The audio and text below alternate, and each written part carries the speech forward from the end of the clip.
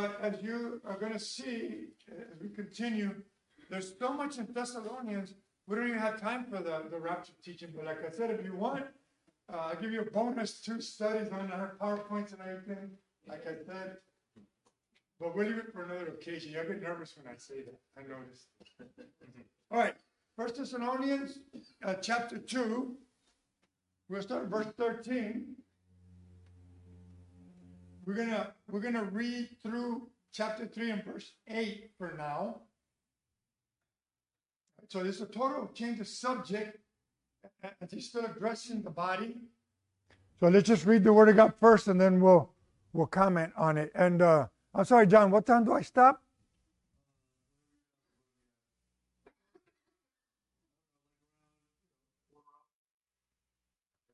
All right, good enough. All right, 1 Thessalonians 2 and verse 13. And for this reason, we also constantly thank God that when you received from us the word of God's message, you accepted it not as a word of men, but for what it really is, the word of God, which also performs its work in you who believe. Isn't that an exciting verse? Wow, man. The word of God does it. For you, brethren, became imitators of the churches of God in Christ Jesus that are in Judea.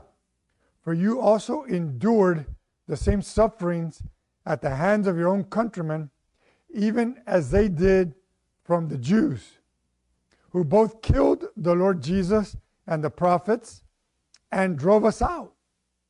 They are not pleasing to God, but hostile to all men, hindering us from speaking to the Gentiles, that they might be saved, with the result that they always fill up the measure of their sins. But wrath has come upon them to the utmost.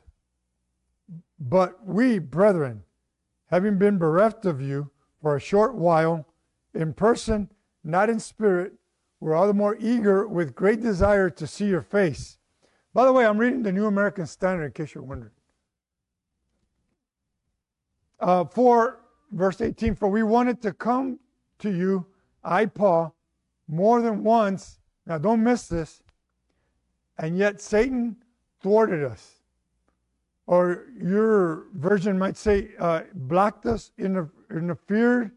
Anybody have it different in their version? Hindered. Okay, hindered. So that's the idea. For who is our joy or crown of exaltation? Is it not even you in the presence of our Lord Jesus that is coming? For you are our glory and joy. Oh, by the way, when you read 1 Thessalonians, the ending of every chapter has something to do with the Lord's coming. So notice that also when you read. Chapter 3 and verse 1. Therefore, when we could endure it no longer, we thought it best to be left behind at Athens alone. And we sent Timothy, our brother, and God's fellow worker in the gospel of Christ, to strengthen and encourage you as to your faith, so that no man may be disturbed by these afflictions, for you yourselves know that we have been destined for this. For indeed, when we were with you, we kept telling you in advance that we were going to suffer affliction. And so it came to pass, as you know. For this reason, when I could endure it no longer, I also sent to find out about your faith, for fear that the tempter might have tempted you, and our labor should be in vain. But now that Timothy has come to us from you, and has brought us good news of your faith and love, and that you always think kindly of us, longing to see us just as we also long to see you.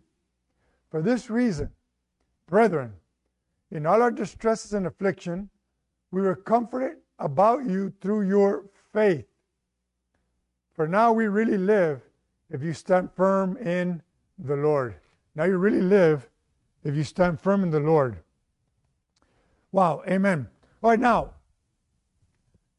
Paul had come to the Thessalonica, to that particular city.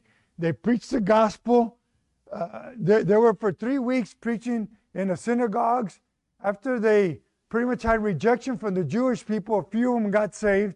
He went to the Gentiles. He was there with them for a while. Many Gentiles got saved. We estimate between 4 to 6 months that he was with them before he moved on. Right? So he was in there a terribly long time. Now, when they got saved, immediately they were being afflicted, persecuted because of their faith. So it wasn't like they even had a chance to grow in the faith and relative peace, but immediately there was the opposition because they came to Christ. And so Paul had to flee.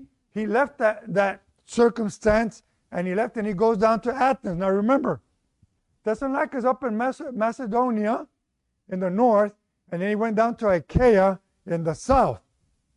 Right? So from north to south, and he's in Achaia where Corinth is at. At this point, when he wrote, though, he was in Athens. Remember when the Mars Hill and all that? All right, so he went down, and during that stay right there is when he wrote 1 Thessalonians, followed shortly by the second letter.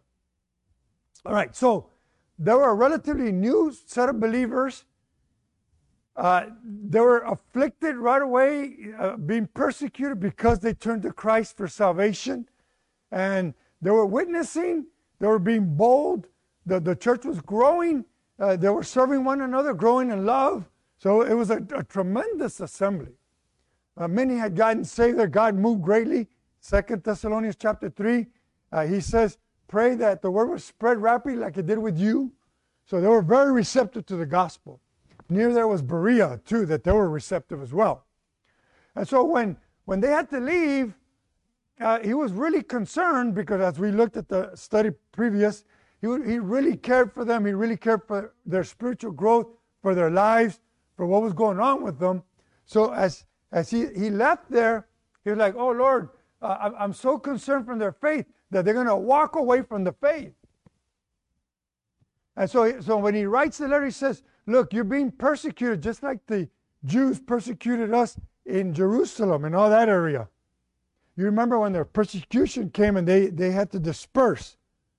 And the Jewish leaders are hounding us and they're following us around everywhere we go. And they don't want people to get saved. Isn't that amazing? How men resist the gospel. Not only resist it, but they oppose it. And they don't want the gospel even preached. And he says, what's happening with you is the same thing, but the Gentiles, that's why we know it's mainly a Gentile assembly. The Gentiles, the leaders of their idols and their doctrines, the false doctrines, are persecuting you just like the Jews persecuted us and the church of God. And they keep accumulating their sin, and God already judged them. And you know, all of those men are dead now, and guess where they're at? Eternally judged for rejecting the gospel and opposing it. Double judgment. As Jesus said, they're double worthy of hell. Yeah, oh, by the way, I notice there's more people on this side than this side. You know, it's, you know what the Lord Jesus said that in that day, Matthew 25, he's going to have the sheep on the right hand, the goats on the left. Is that why the sheep are over here? No, but if you turn around like this, there's the true believers are on this side. No. All right. Oh, same team. All right. There you go. All right, so one of the first things that he taught the new believers, when you bring someone to Christ, what is the first thing you teach them? As I've been studying this a little deeper, one of the first things he taught them is you're going to suffer affliction. Life is not fair. Just because you came to Christ doesn't mean that suddenly you're going to get healed and prosper and be blessed, because that's what we're hearing everywhere. Right? Blessing. Yes, I'm blessed in Jesus. In fact, that's one of my witnessing tools. How are you today, Ray? Oh, I'm blessed. Really? Why do you always say you're blessed? Because Jesus cleansed me from sin and gave me eternal life. Don't you think I'm blessed? They're like, whoa, you know? But that's a good little tool to use, right? Because we are blessed in Christ. Ephesians chapter 1, every spiritual blessing in Christ Jesus in the heavenly places, they're ours. So that's a good witnessing tool. All right, so they came to Christ and immediately said, look, you're going to suffer affliction. Notice he doesn't say that you're going to prosper. He doesn't say that just pray and have enough faith and God will heal you. And, God's going to give you that car that you're asking for. He's going to give you that thing. You just have to have enough faith. That's not what he tells them. You're going to suffer affliction. I told you that. And it's happening. So I prepared you for it. Right now, as he's left them and now he's down in Athens, he thinks, you know what? I want to go back to visit that church because I want to encourage them in their faith. I'm concerned because they're so persecuted and afflicted that, in fact, look at 2 Thessalonians chapter 1, just to show you. And verse 3 and 4 again. 3 and 4. We ought to always give thanks to God for you, brethren, as they're only fitting, because your faith is greatly enlarged, and the love of each one of you towards one another grows ever greater. Therefore, we ourselves speak proudly of you among the churches of God for your perseverance and faith in the midst of all your persecutions and afflictions which you endure. And so he was extremely concerned. I want to go back, and I want to go back to visit so I can teach you more, encourage you in your faith. But what happened when he wanted to go back? What happened? Thank you. Satan was hindering. Isn't that amazing? Don't just read that and overlook it. Don't read and overlook it. Satan is actively trying to hinder and destroy this assembly. You don't think it's true?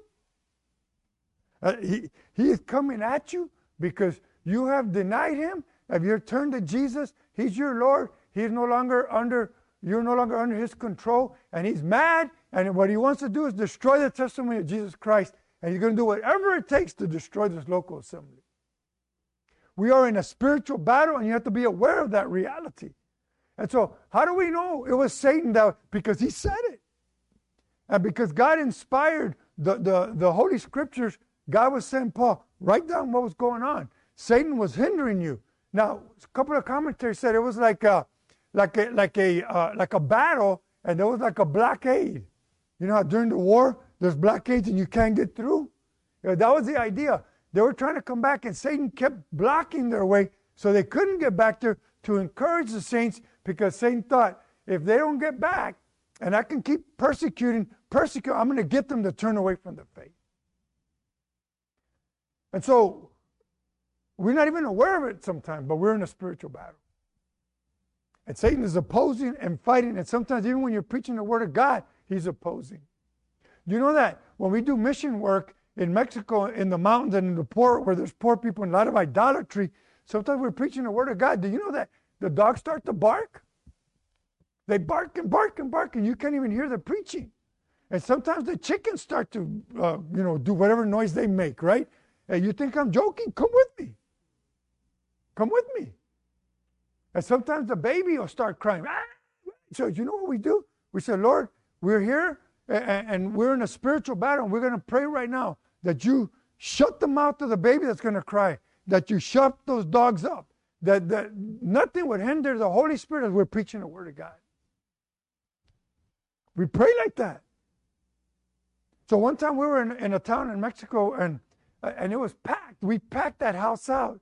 And as I was trying to preach the gospel, the Catholic Church sent 2 ladies specifically just to disturb the meeting. So picture a packed house. There's barely anywhere to move. And right across from me, about where you are, ma'am, there was these 2 ladies.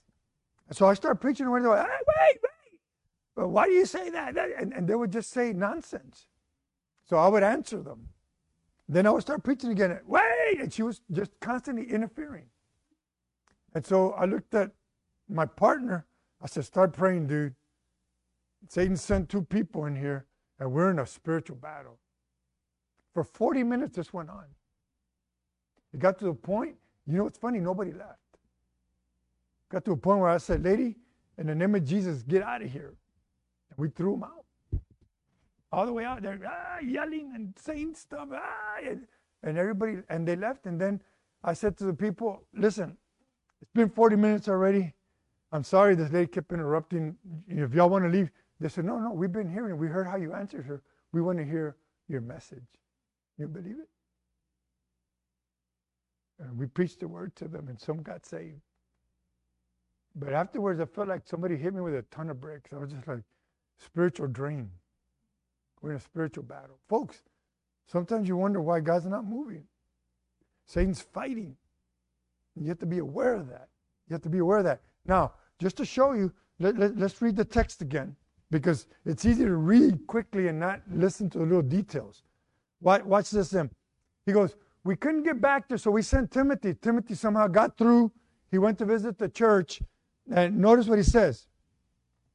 And Timothy, our brother, verse 2, God's fellow worker in the gospel of Christ, to strengthen and encourage you as to your faith,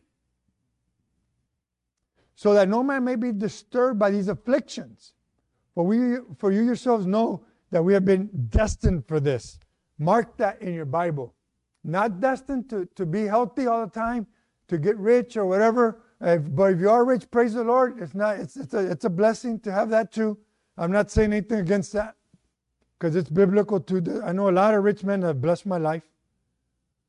Verse 4, for indeed we were with you, and we kept telling you in advance that we were going to suffer affliction, so it came to be.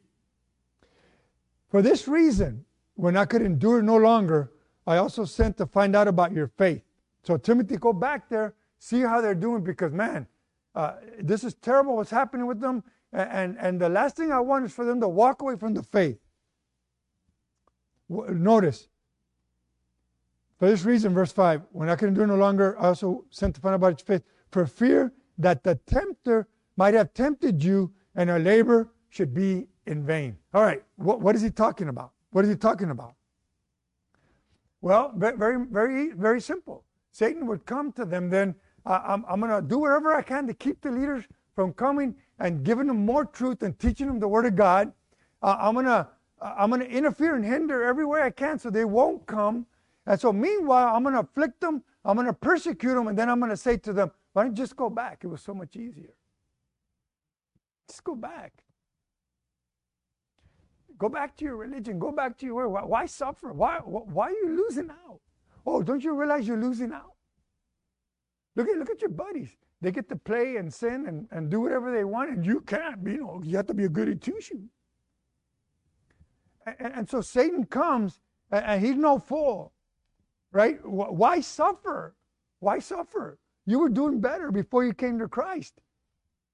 It seems that if I'm always serving God and helping out and giving to Him, that this is unfair. I deserve better health, a better job, a better home, and better circumstances. How is it, God, that my neighbor is an atheist and curses your name, and he has a nice car and better things than I do and better health?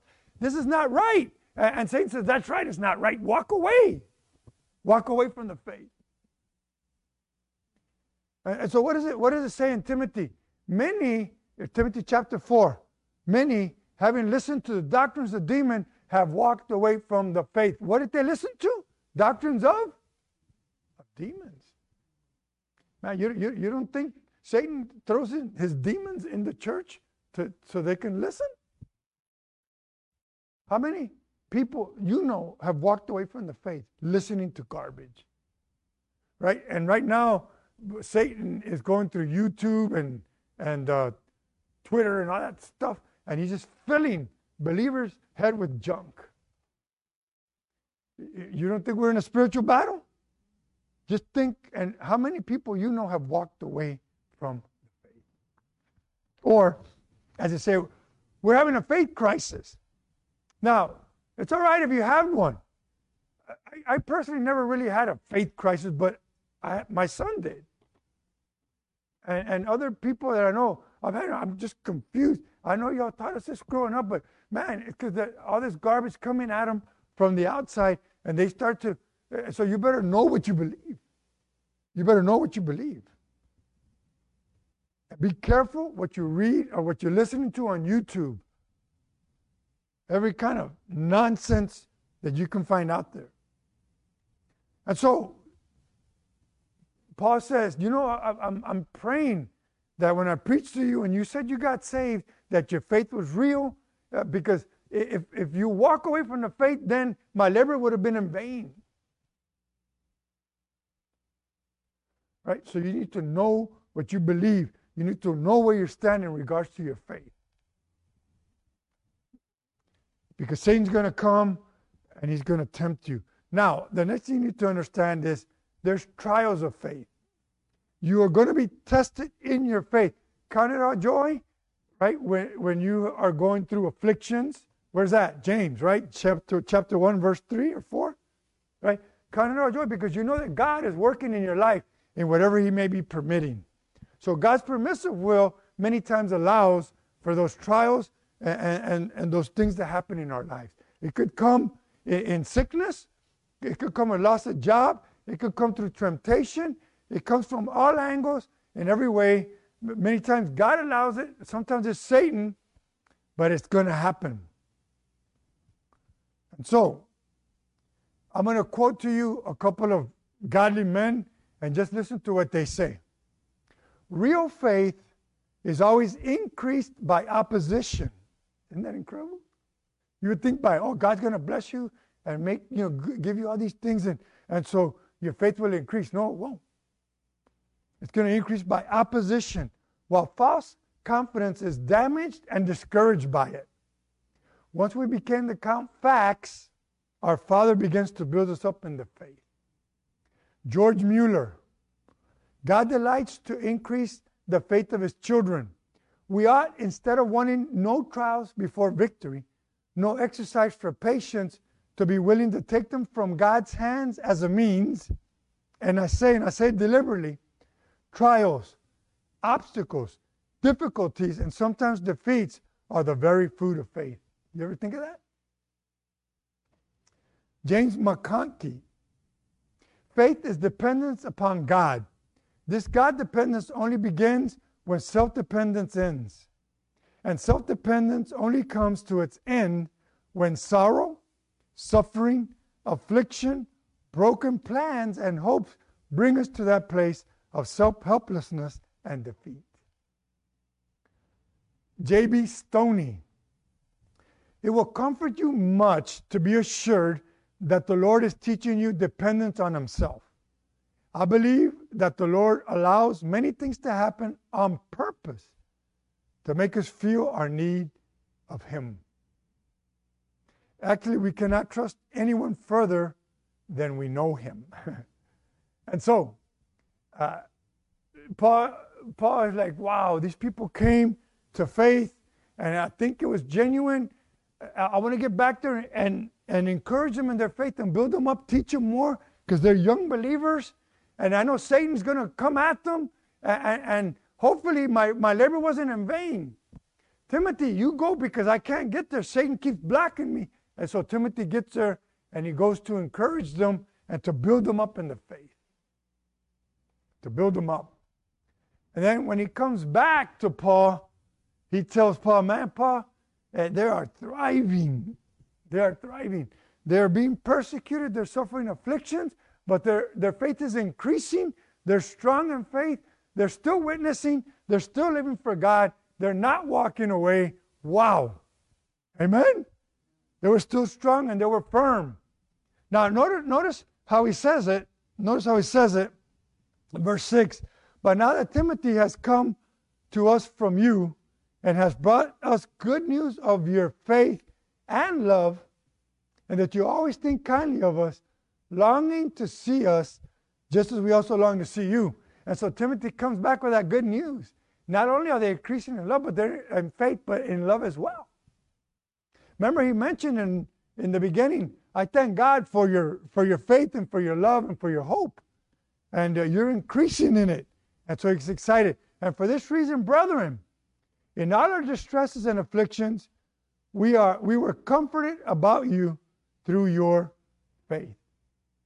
Wow. Why were the missionaries, the ones that established that church, why were they comforted? Because they were what? Firm in the faith. They were walking in faith. And the Apostle John says in 2nd and 3rd John, I am so full of joy to know that some of you are walking in the truth. In other words, you're walking in faith. You're walking in the truth. You haven't denied the Lord. You were really saved. And if you're really saved, you're going to walk in the faith. And you will not turn away from it. It doesn't mean you won't have a faith crisis at times, because many times some people go through that. But eventually you'll come back and you're going to be firm in the faith. How do we know somebody's really saved? Sometimes you don't know to the end. Sometimes you don't know to the end. In fact, the one who endures into the end, that's the one that was really saved. Watch. Let's look at 2 Timothy chapter 4 and verse 6. For I am already being poured out as a drink offering, and the time of my departure has come. I have fought the good fight. I have finished the course. Notice, I have kept the faith. Why does he say that? Because the true believer will keep the faith. He's going to die in the Lord in his faith.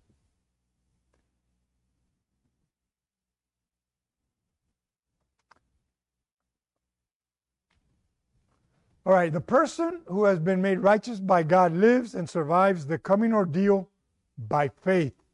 The believer trusts God in everything. The believer trusts God in everything. That was a Ryrie in his commentary. Hebrews 12:3. Jesus, our Lord and Savior, endured. Why? So that you may not grow weary and lose heart. So you can confidently rest your faith on him. And so when we look at the Lord Jesus, our example, the forerunner, right? And we looked at the fact that he endured the cross. He didn't back off, even though he could have.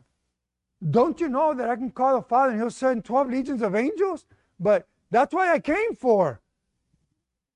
And I'm going to go through this so I can save you and give you hope, so that when you are in that position, you won't back out either. But you look at my example.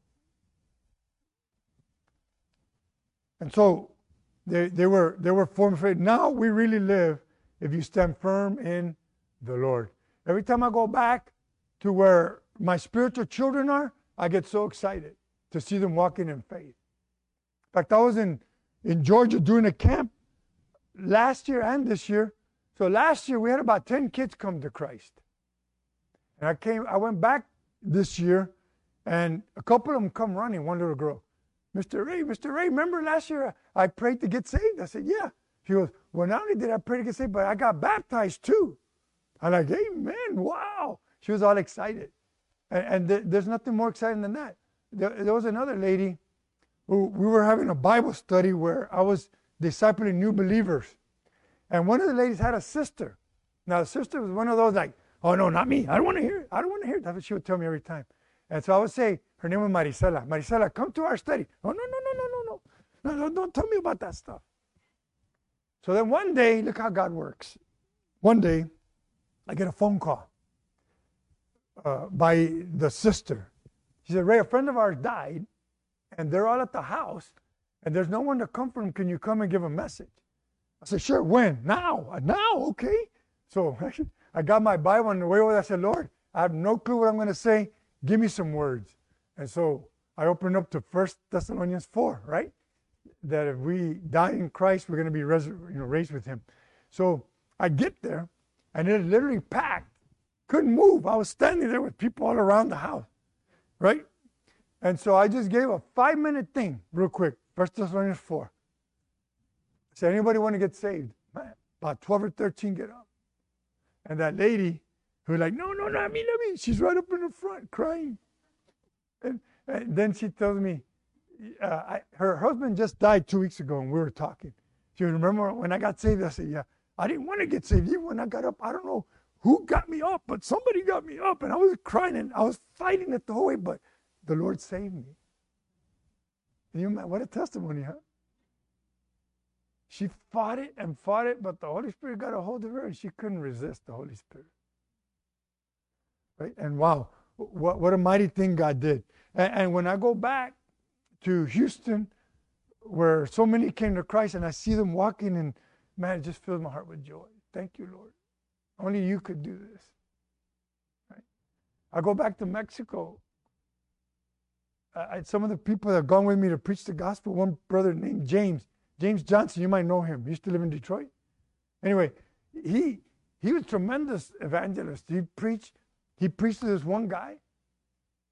Came back a year later, and that guy was still walking in faith. And he says, I would like for you to baptize me. And it was so exciting to see him, baptize him and give testimony to what God had done.